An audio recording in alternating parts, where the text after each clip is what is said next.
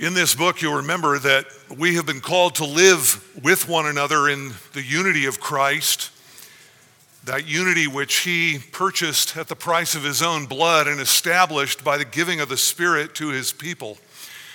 And we've been considering in the last number of weeks the examples that the Apostle Paul has held before us. We saw in the early part of chapter 2 that he held up the illustration of the Lord Jesus Christ, who is the very pinnacle and perfect example of humility and sacrifice. And then Paul spoke a bit about his own life, that he was glad and even joyful to sacrifice, to pour his life out as a drink offering. A couple of weeks ago, we saw Timothy, that he was a man of proven worth, who was not out for his own interests, but he genuinely was out for the interests of the Lord Jesus Christ. And Paul this morning will come to his final example in this chapter, a man with a 5-syllable name, a man by the name of Epaphroditus. The question is, who is this man and why is he to be thought so highly of? Well, let's read together, beginning in verse 25. Philippians 2 and verse 25. But I thought it necessary to send to you Epaphroditus, my brother and fellow worker and fellow soldier, who is also your messenger and minister to my need, because he was longing for you all and was distressed because you had heard that he was sick. For indeed he was sick to the point of death, but God had mercy on him, and not on him only, but also on me, so that I would not have sorrow upon sorrow. Therefore I have sent him all the more eagerly, so that when you see him again, you may rejoice, and I may be less concerned about you. Receive him then in the Lord with all joy, and hold men like him in high regard, because he came close to death for the work of Christ, risking his life to complete what was deficient in your service to me. Who is this man, and why are we to regard him highly? Well, first of all, Timothy or Epaphroditus is a man of Christian character. That is our first head. He is a man of Christian character. What do I mean by that? Well, we'll see as we move through it. But the point is that Epaphroditus is not someone out of the ordinary. He's not someone who is undeniably super remarkable, some kind of Christian of another cloth. He's a faithful believer. This all begins really with a little bit of background from chapter 4, if you want to look over there in verses 15 to 18. He tells the Philippians, he says, you yourselves know, Philippians, that at the first preaching of the gospel after I left Macedonia, no church shared with me in the matter of giving and receiving, but you alone. You guys are the ones who supported me, he says. For even in Thessalonica, you sent a gift more than once for my needs. Not that I seek the gift itself, but I seek for the profit which increases to your account. Now look at verse 18. I want you to know I have received everything in full and have abundance. I am amply supplied, having received from Epaphroditus what you have sent, a fragrant aroma and an acceptable sacrifice, well-pleasing to God. Epaphroditus had been sent on a mission by the Philippians with significant responsibility entrusted to him. He was commissioned by the church to bring a financial gift to meet Paul's needs. And in addition to that, not only to bring a financial gift, but to stay with Paul and to serve Paul as long as he had need. A number of you women perhaps have come alongside your younger daughters after they've had a baby, and you've served them, you've cooked for them, you've provided for them whatever they needed to give them extended care. That's in essence what Epaphroditus did for Paul. Paul, you remember, was in prison and he was in need. And Epaphroditus is the guy that they send. Now think about that for a minute. What does that tell you about this man Epaphroditus? It tells you that he is a trusted man. You think about this in the first century, a sack full of money, an 800-mile journey, pretty easy to slip off with things and get lost, never to be seen again. Maybe skim a little, maybe pull a little Judas, right, who loved to pilfer from the money box. When they put this money in Epaphroditus' hands, they were saying something about him. When they sent him as their emissary to Paul to care for Paul's needs, they loved Paul, and this also said something about this man. Epaphroditus was not a lover of money, he was a lover of God. Epaphroditus did not have sticky fingers. No, he was a man of integrity. And this is how Epaphroditus found himself in Rome. He went as a servant to Paul, as a servant certainly to the Lord Jesus Christ, and as a servant to the Philippian church. The text tells us that he went there as a messenger and as a minister. So he's a courier, and he takes this money to Paul. Time has passed, and now Paul is sending him back to Philippi with the very letter that we're studying in his hand.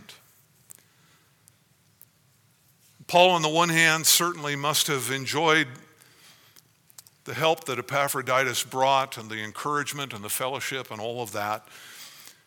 And Paul doesn't want to let this faithful man go, but if you look at verse 25, we're told that he thought it was necessary to send to the Philippians this man Epaphroditus. And then he begins to lay out really what is a letter of recommendation. We considered this question a couple of weeks ago as we thought about Timothy. Why not just send Timothy? Why all the biographical information? Why all the compliments, all the praise and the honor being bestowed upon these men? Why write all this down? Why is Paul putting this into this letter? Why is he telling the Philippians, look, Epaphroditus is the real deal. He's a guy. He knows Christ and he served faithfully. He's a man worth modeling your life after. He is a faithful guy. Well, certainly it's a letter of recommendation. And in this letter of recommendation, Paul commends 5 attributes, virtues really, in this man's life. And you can't read through this without getting a sense of the camaraderie and the commonality, the affection that these two men must have shared for one another. Certainly Paul towards Epaphroditus. And Paul just gives accolade after accolade. Look at verse 25 again.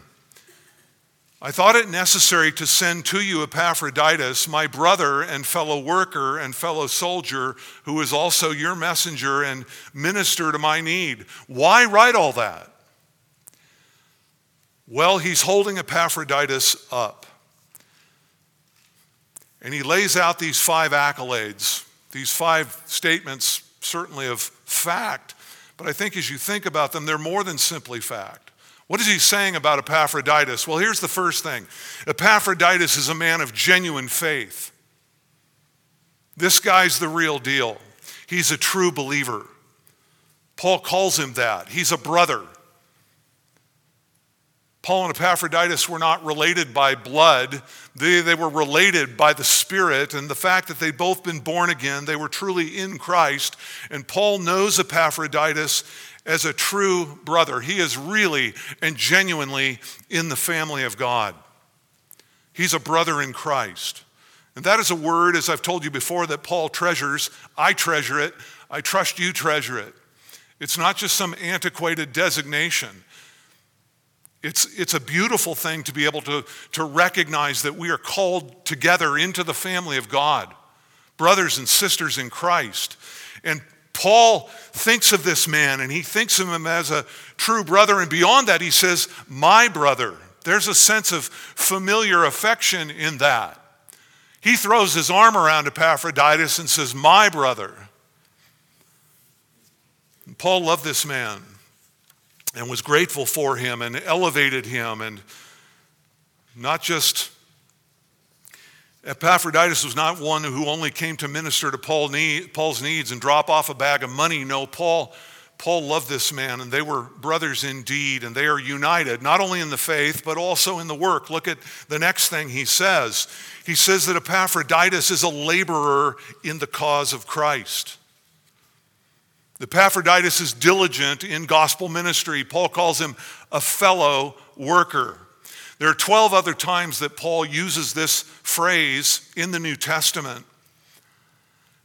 And Epaphroditus stands in good company. It was a title that he shares with the likes of Apollos, Aquila and Priscilla, Aristarchus, Clement, Mark, Onesimus, Philemon, Timothy, Titus, Tychicus. He's in good company as a fellow worker. He was a gospel worker. He preached the gospel to the unbelieving, and he sought to strengthen and encourage the faith of the saints. Beloved, can I say to you this morning that the church is ever in need of these first two things? Genuine believers. Not every church and every person who sits in every pew is the real deal, and Paul knew that full well. This was a real believer who really worked. He was about the business. He wasn't playing at religion. He wasn't just taking in. No, he was engaged in the cause of Christ, pouring himself out on behalf of Paul and the Philippians and the lost, and encouraging the saints. He was a worker in the ministry.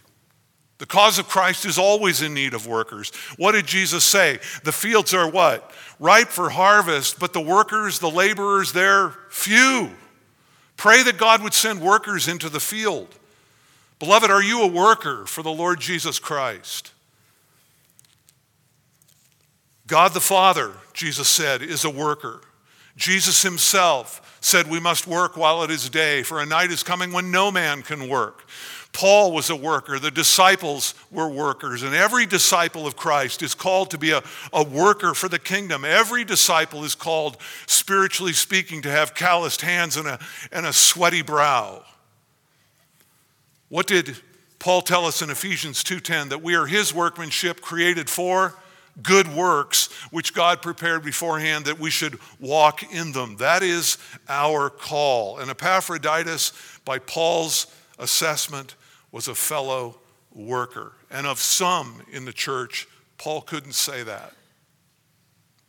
And so he recommends Epaphroditus as one to be followed. And Paul employs a third figure. He says that Epaphroditus was one who was courageous in battle. He was courageous in spiritual battle. Paul calls him a fellow soldier. Why use that? Why use that phrase, that imagery of a soldier? Because that's, beloved, again, is what we are called to be in Christ. Soldiers in the midst of a spiritual battle. And Epaphroditus had suffered faithfully as a good soldier of the Lord Jesus Christ. The very figure implies that Epaphroditus had been fighting a fight of spiritual opposition. He had joined Paul, if you will, on the front lines. He was battle tested. He defended the truth. He advanced on the enemy. He was one who engaged the battle. He defended the truth and he advanced, and he had been shot at. He had taken flack for Christ. He had scars.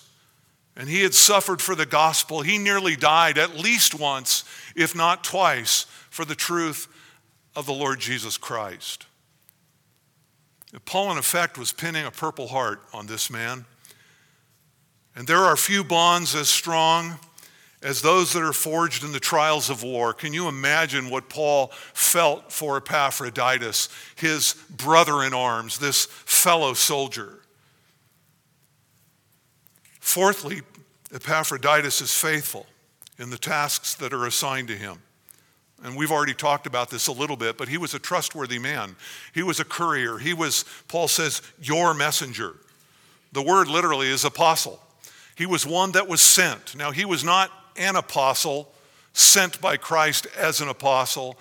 He was sent out from the church at Philippi to minister to Paul to carry this money. Fifthly, he says that Epaphroditus was a sacrificial servant. Paul describes him as a minister to my need. William Hendrickson, in his commentary, sums this up well. He says, Epaphroditus has been sent both to bring a gift and to be a gift from the Philippians to Paul. And Epaphroditus served Paul. Now again, it's easy to read those things and go, great, that's great. But I want you to think about it. Epaphroditus had to relocate. Did he have a wife? Did he have children? Did he have a job, a career? 800 miles, we want you to go to this man and we want you to serve him faithfully. Carry this money. You just put down your aspirations. You put down your will. You put down your life. You let the stuff in Philippi go. We want you to go up there and take care of him in the name of Jesus Christ. Yes, sir, I'll do it. He was a sacrificial servant. He was willing to have his life disrupted. He was willing to set aside career advancement. He was willing to let go of this world, to seek another and to serve another. It's quite a resume, isn't it? All that Paul would say in this one verse. It's funny to me as I sat thinking about it, this letter was read publicly to the Philippians, undoubtedly with Epaphroditus in their midst, and you got to wonder if he was just blushing. This is an apostolic commendation of your life being read in front of the entire church. Beyond that, Paul wrote, as you know and believe, under the inspiration of the Holy Spirit. So it wasn't just Paul's assessment of Epaphroditus' life. This is the Lord's assessment of this man's life. Can you imagine what that must have felt like to be sitting there somewhere in the front row where the good students sit? And I'm joking, but Epaphroditus just being praised. I mean, it is one thing to be bejeweled publicly by your mother, but this is the Apostle Paul, by the Holy Spirit, giving the assessment of the Lord upon this man's life. It's so impressive. And yet, if you think about it, Epaphroditus is not a giant of Scripture. His name is mentioned 4 times in the New Testament, all of them found in the book of Philippians. That's it. That's all we have. He was just a humble servant who faithfully carried out whatever he could to the glory of Christ and the furtherance of the gospel and the betterment of the church. These were the things he was devoted to. He was a living sacrifice to the Lord his God. I pointed this out a couple of weeks ago as we concluded with Timothy, but the vast majority of Christians throughout time will never be named in the annals of church history. Most of us will never earn a name for ourselves. The vast, vast majority of Christians will be received into glory having been forgotten entirely upon earth, certainly within a generation. And that's exactly what would have happened to this man were it not for the Apostle Paul in the book of Philippians. We'd have never known him. And for most of us, beloved, it is for us to be Epaphroditus.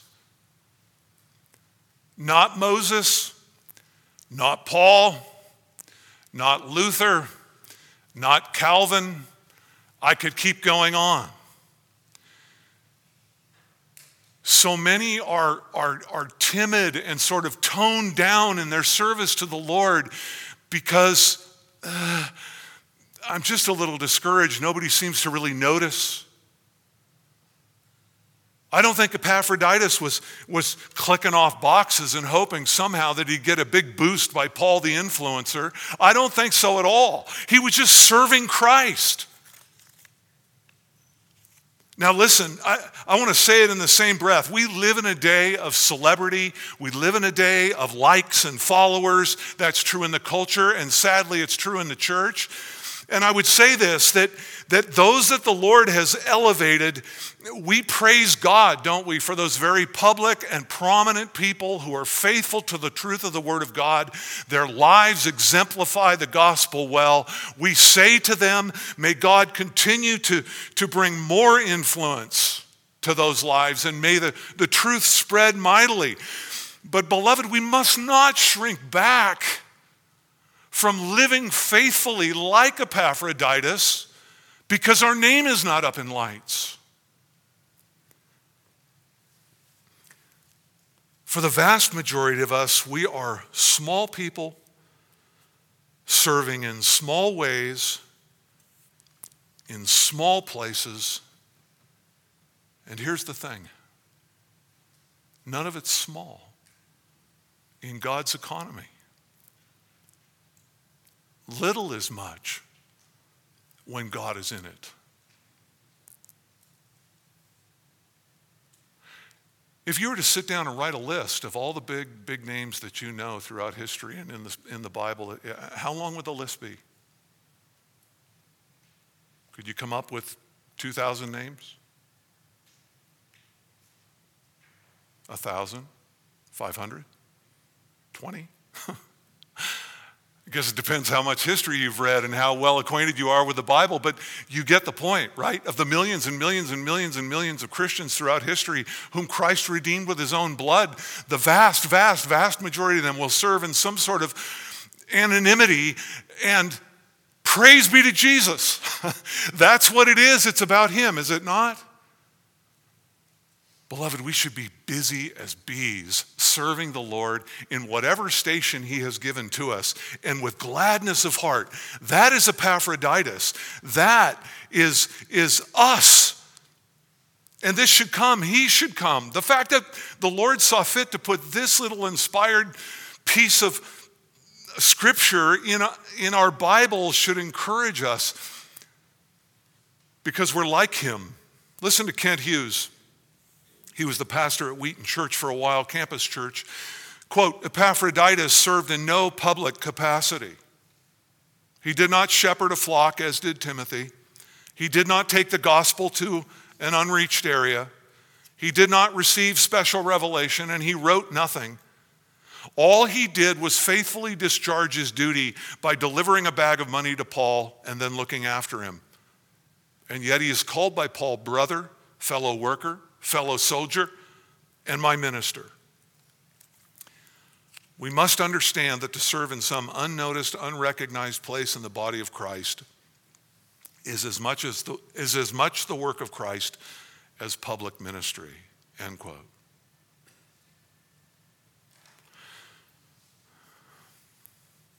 It's right there in the text, isn't it, that Paul's inspired assessment of this man's life. He says, here's the way you're to receive him. You're to think very, very highly about him.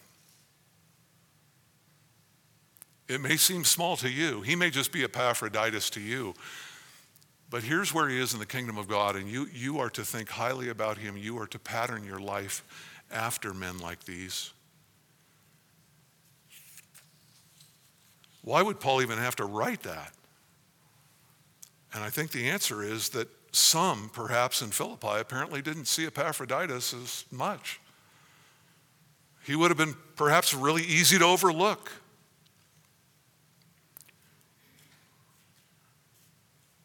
At some level, we are this man. You understand this, right? This is why I said this is nothing really out of the normal. This is just Christian character.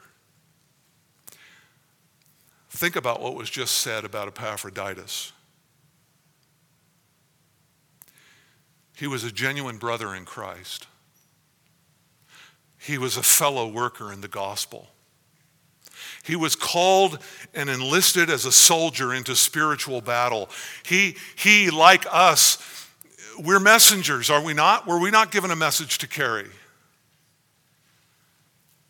He was a minister to the needs, not of himself, but of others. Are we not called to every single one of these things? What Christian is there that shouldn't be characterized by all 5 of those things? You see, the circumstances are different, but the call is not. And you don't have to have a public, far-reaching ministry where thousands flock to hear you or to know about you or to acknowledge your great sacrifice for Christ. You just need to do it in the small place where he has placed you and me. And we want to be faithful to that task. And I rejoice that there are so many around here who are doing that very thing. I told Rachel and Charles this morning as I greeted them, I wish I could preach for 2 hours. I wish I could tell you the things I hear about through the week. I really do. Because most of them you'll never know about.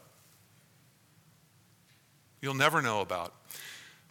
You'll probably never know about those who vested their time yesterday. I won't go 2 hours, I promise. But you'll probably never know about those who vested their time yesterday helping a family in this church move from one place to the next. And that's happened time and time again. You know this. And you'll probably never know about the couple who went out to dinner for their anniversary. Someone in this church found out about it and just called up the restaurant and bought their dinner. You'll never know. You'll never know about someone's material need and the fact that they needed a vehicle to get to a new job. You'll never know about the brothers in Christ here who took the initiative to find a car and to make the purchase. You'll never know about the offers that were made to individuals who needed a place to stay when they were displaced by the fire. And I could just go on and on and on. And this is week by week by week. I have the greatest job on the planet. I really do. It's amazing to me. The beauty of the Church of Christ is something else. It is something else. And that's what's being held up here. This is why Paul encourages the Galatians, and he encourages you this morning. Let us not grow weary in doing good. Why would he have to say that, except that the tendency is to what? To grow weary in doing good, because we don't see it. We don't see the impact. We want to flag. We want to claim our own. We just want to slink away and throw our feet up and rest. And Paul says, no, don't grow weary in doing good, for in due season we will reap if we do not give up. Don't give up. Be steadfast, he says, immovable, always abounding in the work of the Lord, knowing that your toil it's not ever in vain in the Lord. Now, you get that. Why write that? Because people's tendency is to move and is to change over time and is to grow soft and to indulge their weariness and to just sort of slump and slide into the kingdom of heaven. We're charging forward, aren't we? We should be. Let us encourage one another to love and good deeds. Dave, why do you get so loud like that? Are you angry at us? No. I'm trying to encourage you. I'm trying to help you see what's in a text like this for us. We should prize these things. We should prize men like this, people like this. We should delight and rejoice in people of faithful Christian character. That is what Epaphroditus is. Now, there's a second thing Paul points us to that comes right up out of this text. You'll see it. And that is that Epaphroditus was a man of compassionate concern. He was a man of Christian character. He's also a man of compassionate concern. And we're going to move quickly. Apparently, in the course of ministry to the Apostle Paul, Epaphroditus got deathly ill, literally deathly ill. And somehow the message via the grapevine or some traveler or something gets all the way from Rome back to Philippi that Epaphroditus is on his deathbed. And in the intervening time, before this letter reaches the Philippians, the Lord graciously healed Epaphroditus, but the news of his healing had not made it yet to Philippi. And so somehow news gets all the way from Philippi back to Epaphroditus that the church is deeply concerned. They're a little panicked. They're troubled over the fact that this brother of theirs, this messenger and minister that they have sent, is about to die, and they may never see him again. Epaphroditus is concerned that the Philippians are concerned. And he wanted to get back to them to alleviate their anxiety over his well-being. And as much as Paul loved and valued Epaphroditus, Paul is concerned that Epaphroditus is concerned about the Philippians' concern about Epaphroditus. It's so good. Look at this. Verse 26. I'm going to turn him back, Paul says, to you because he was longing for you all. And he was distressed because you had heard that he was sick. And apparently they had very good reason to be concerned. He was really sick. Verse 27, for indeed he was sick to the point of death. But God had mercy on him, that is Epaphroditus, and not on him only, but also on me, so that I would not have sorrow upon sorrow. Paul is not being hyperbolic. It's intriguing, isn't it, that the man in an earlier chapter who said I'm kind of hard pressed here, it'd be very much better to go and to die and to go ahead and be with the Lord, to be with Christ is really where I want to be.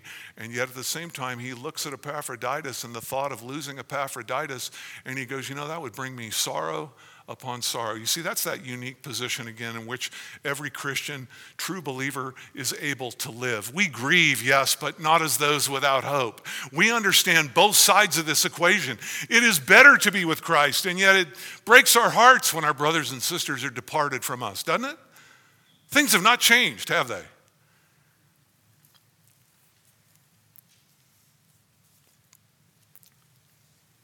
Epaphroditus is the one near death. And he's concerned about the impact that his death will have on them. You see, he's marked by compassionate concern. Just like Jesus, who gave his life for the church. Just like Paul, who suffers and is willing to be poured out for the church. Just like Timothy, who is genuinely concerned for the church. Here's Epaphroditus, longing for the Philippians and deeply distressed.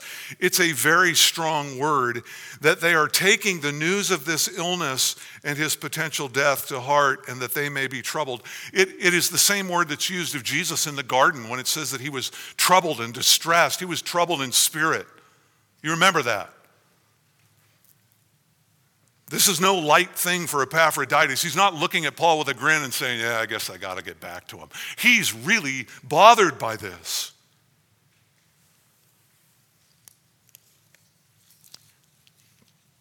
He's feeling for the Philippians. His life is so knit to them. His concern is so deep. His heart is with them, and so is Paul's. And so in verse 28, Paul says, therefore I have sent him, and they know that now because they're reading the letter that he brought in his hand.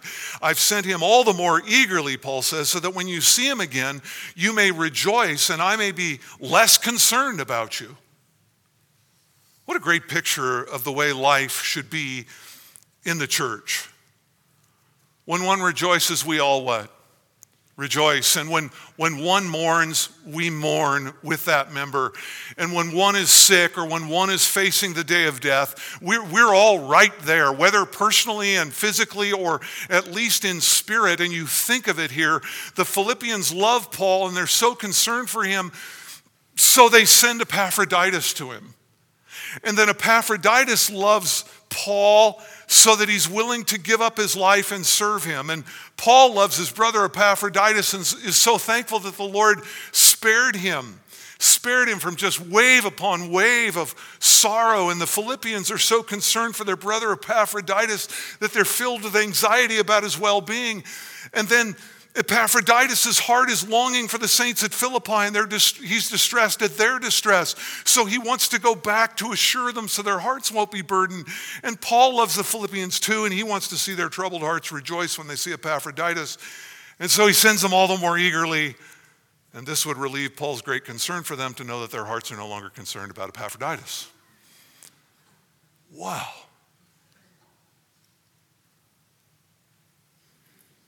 I love texts like this. Again, things have not changed. It's so instructive.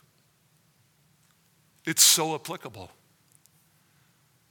Beloved, this is why you could never just sort of go into one of those big box churches and check in as a number and check out as soon as the service ends, because it has very little to do with biblical Christianity. It has very little to do with what the church actually is called to do and to be and is by virtue of the indwelling Holy Spirit. Everyone in this text is concerned for everyone else. Everyone is sincerely, not faking it, they're sincerely burdened for the other. Nobody is clinging to their own interests. Joseph Hellerman wrote a book entitled When the Church Was a Family. It's an excellent book. He refers to this thing we've been talking about as affective solidarity. In other words, it's heartfelt unity. It's a unity that you know entirely, internally, and it eats you up. You're aware of it. You're so connected and so intertwined with one another that you can't extricate yourself from it. No, instead you're constantly drawn toward one another. And again, it's not because we're all birds of a feather and cut from the same feather, and therefore, we all like to water ski on Saturdays, so we hang out as a group. This is something that crosses everything in life, every nationality, ethnicity, on and on and on. We are so drawn to one another. We live this thing out on a local basis. It's not just It's experiential. It's not just something that's theoretical. It's not something that, I believe in the unity of the church. It's not just doctrinal. It is doctrine. It's true doctrine. But it's experienced in the life, and it is undeniable. It is undeniable. I went to the campout, having studied some of these things a couple of weeks ago. I went to the campout and I just sat in my little camp chair and relished it. I was just eating it up as I watched all this stuff going on that is just glory. People serving without wanting to be thanked. People pouring out. They could be sitting in a chair, but they were cooking. They could be just sitting there in the chair like me, but no, they were ministering and playing with kids. Thank you all for equipping the saints for the work of ministry, right? That's what we're all about. Here's Hellerman's definition. He says it's an affective, again, that has to do with feeling. It's an affective sense of closeness and intimacy that the Holy Spirit weaves into the lives of brothers and sisters in Christ who spend time together and share life together and do ministry together. We are not talking here about that church attendance mindset. We're not talking about casual religious observance. We're not talking about that sort of loose affiliation with some place that we attend once a week. We're not talking about anonymity. We're not talking about independence. We're not talking about people who evade relationship. We're not talking about isolation. We're not talking about last to arrive and first to go. Beloved, do you see it here? I know I keep pointing it out. I know I'm probably boring you, but I'm so excited about it. And I have known it here, and I want it to grow. I want it to excel. I want you to pull tight. It is the way that our testimony, that dimmer switch goes whoop, it goes up and the light shines more brightly. Our gospel witness is bolder. It is by your love for one another that they will know that you are my disciples.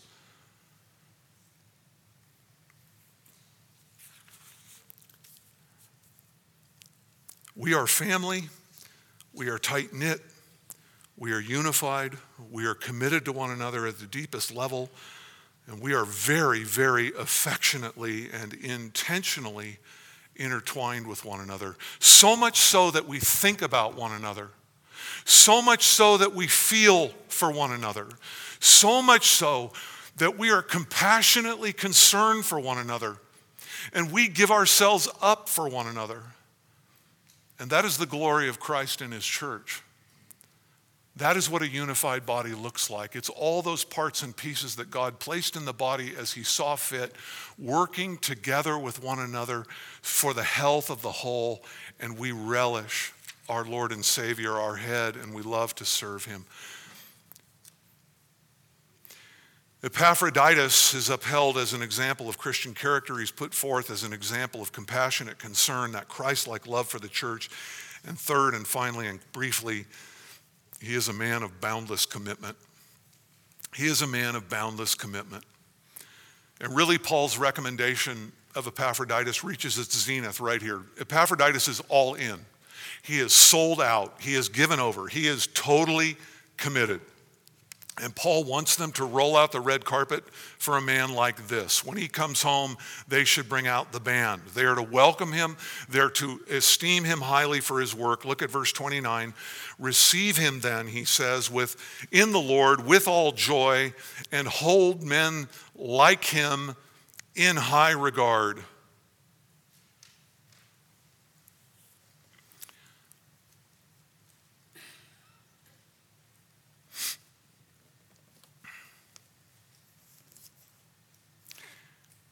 Paul broadens this beyond Epaphroditus, doesn't he? That word, like him, that's where we get the idea that he's an example. He's an example of these things. And this is the kind of reception they should give to him. They should receive him. They should open their arms. And you think to yourself, why would Paul even had to tell them to do this? Why would he have to compel them to take Epaphroditus into their arms with joy and with honor and as an example? And it may have been, you remember that this church was struggling with disunity. There may have been some division of opinion about Epaphroditus. There may have been some in that pocket of the church that didn't think he was the right man for the task in the first place. And it may be that some in the church viewed his return as a failure. The fact that he came back from Paul, something must have happened. And Paul's looking to cut that line of thinking off at the pass. Whatever the call or the cause, Paul commands the Philippians to welcome him home. Just how far was Epaphroditus willing to go for service to the Lord? We'll look at verse 30. Paul tells us he came close to death for the work of Christ, risking his life to complete that which was deficient in your service to me. And when Paul says that, he's not being critical of the Philippians. He's not saying your service was deficient. All he's saying is somebody had to bring the money and somebody had to come and minister to my need. And you guys picked Epaphroditus to do that. He completed that. And in completing that, he risked his life.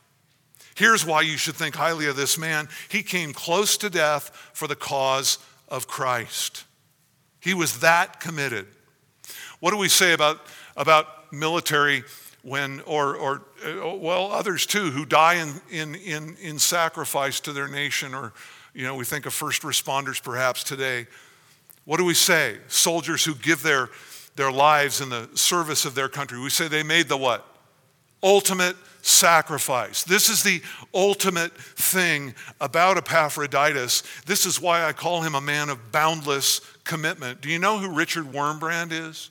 Richard Wurmbrand and his wife Sabina spent many years persecuted and in prison for their faithfulness to the gospel in the 40s and 50s. He's the founder of the Voice of the Martyrs.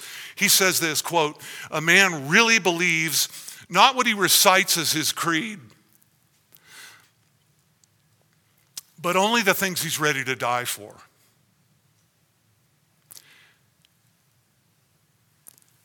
I think it's clear from this text that Epaphroditus is not one who simply got sick along the way. This text tells us that no, Epaphroditus is a principled man. He is a man of conviction. He is a man of courage. And Paul says he is a man willing to risk his life for the work of Christ. That word risk means to roll the dice. It is to gamble. What was Epaphroditus like? He counted the cost, he looked at the end, and he thought to himself, is it all worth it? I'm willing to roll the dice. For the cause of Christ, I will even give up my life if need be. We live in a day when I wonder if anybody believes that anything is worth dying for. And beloved, I would warn you again in a pastoral minute to say to you, are you preparing your heart? This thing could flood down upon this country in a shake. Will you overcome? Have you purposed in your own heart that whatever the cost, I will serve him? Whatever the cost, we will worship. Whatever the cost, I will be in my Bible and I will speak faithfully of the things that I learned there about the gospel to the unbelieving. Whatever the cost, I will serve my brother in Christ. Whatever the cost. And again, I understand that all of that is by the grace of God. And you cannot just anchor yourselves or pull yourselves up by your bootstraps and make these proud determinations about your life. But you better be thinking that way. And you should be practicing it along the way in the smaller ways that God gives you to die to yourself. I mean, if you're unwilling to die to your reputation and ever speak of Christ to anybody, what's the chance you're going to take a bullet for Jesus? Beloved, we need to be preparing ourselves just like Epaphroditus, and we need to say, you know what, no matter what the cost, I'm willing to serve you, Lord, in this way. And some of you know this at some measure because, and I know it because you faced hostility for your faith and you didn't shrink back. Some of you have been to countries where there was legitimate risk. Some of you have given up your daughters to go to countries where there is legitimate risk. Some of you are nervous to fly on a 737, and those very same people have gotten on an old rickety 1954 Cessna and flown into the wilderness of Alaska. Headliner hanging down, shaking, bobbing, twisting, sputtering, but you're willing to do it. Why? Because Christ matters. And I'm willing to lose my life for the Lord Jesus Christ. Some of you have been perhaps in marriages where it was very hostile and yet you have stood firm. Some of you have faced the unspeakable difficulty of children whom you've raised in the nurture and admonition of the Lord, who have turned on you only to question all that they were raised in, and you know the heartbreak of it. And yet firm you stand.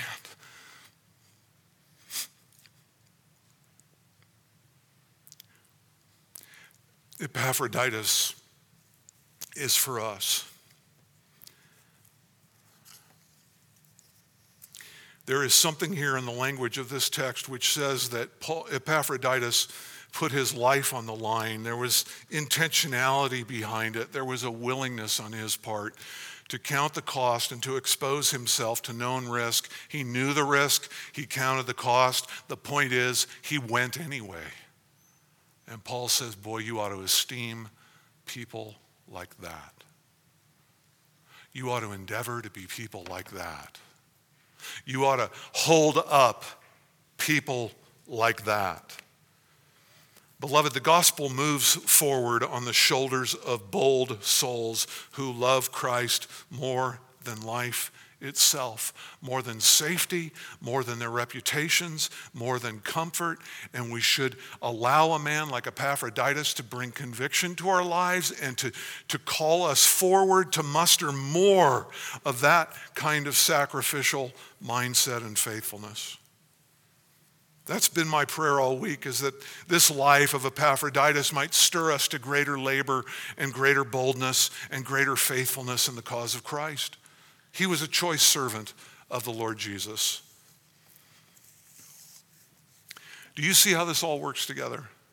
In Philippians chapter 2, you should be able to cling to it. What's the aim of Philippians 2? Well, it's this. We're called to humility in the pursuit and preservation of unity.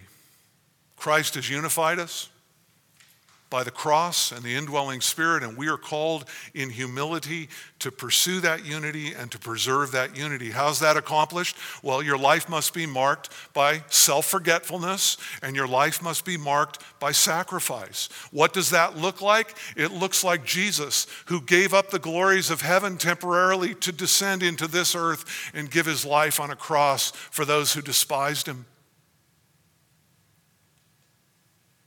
What does it look like? Well, it looks like Paul, who was willing to pour himself out as a drink offering upon the sacrifice of the Philippians' faith because he loves the church of Christ. Why did Jesus give his life? Because he loves his bride. Why did Paul serve the church? Because he loves Christ and he loves the church.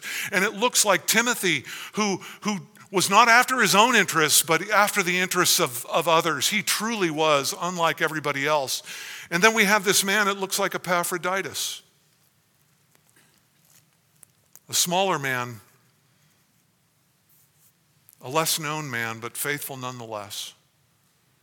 And what is consistent in every one of these examples is a humble devotion to the will of God and faithfulness and obedience and a heartfelt love for the church of Christ. I ask you again, do you love the brethren? It is the mark of the believer. And there was a joyful willingness on everyone's part to die in service to the Lord, and there's an eager willingness to sacrifice themselves for the good of the church and for the glory of Christ.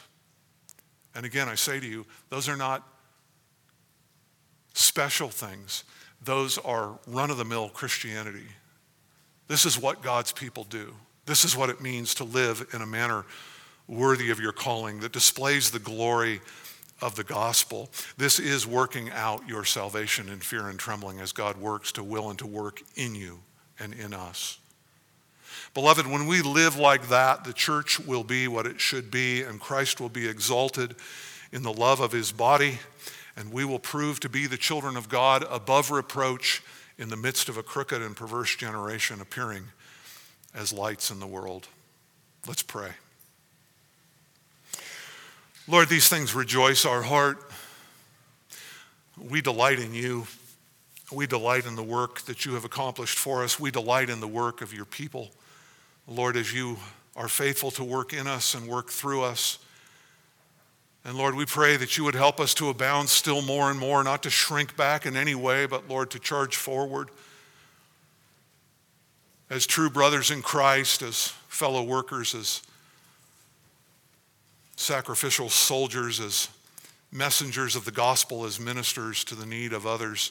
Lord, teach us to live sacrificially and in self-forgetfulness as you yourself did, that we might put you on display and that the world might know that we are your disciples. These things we ask in Christ's name.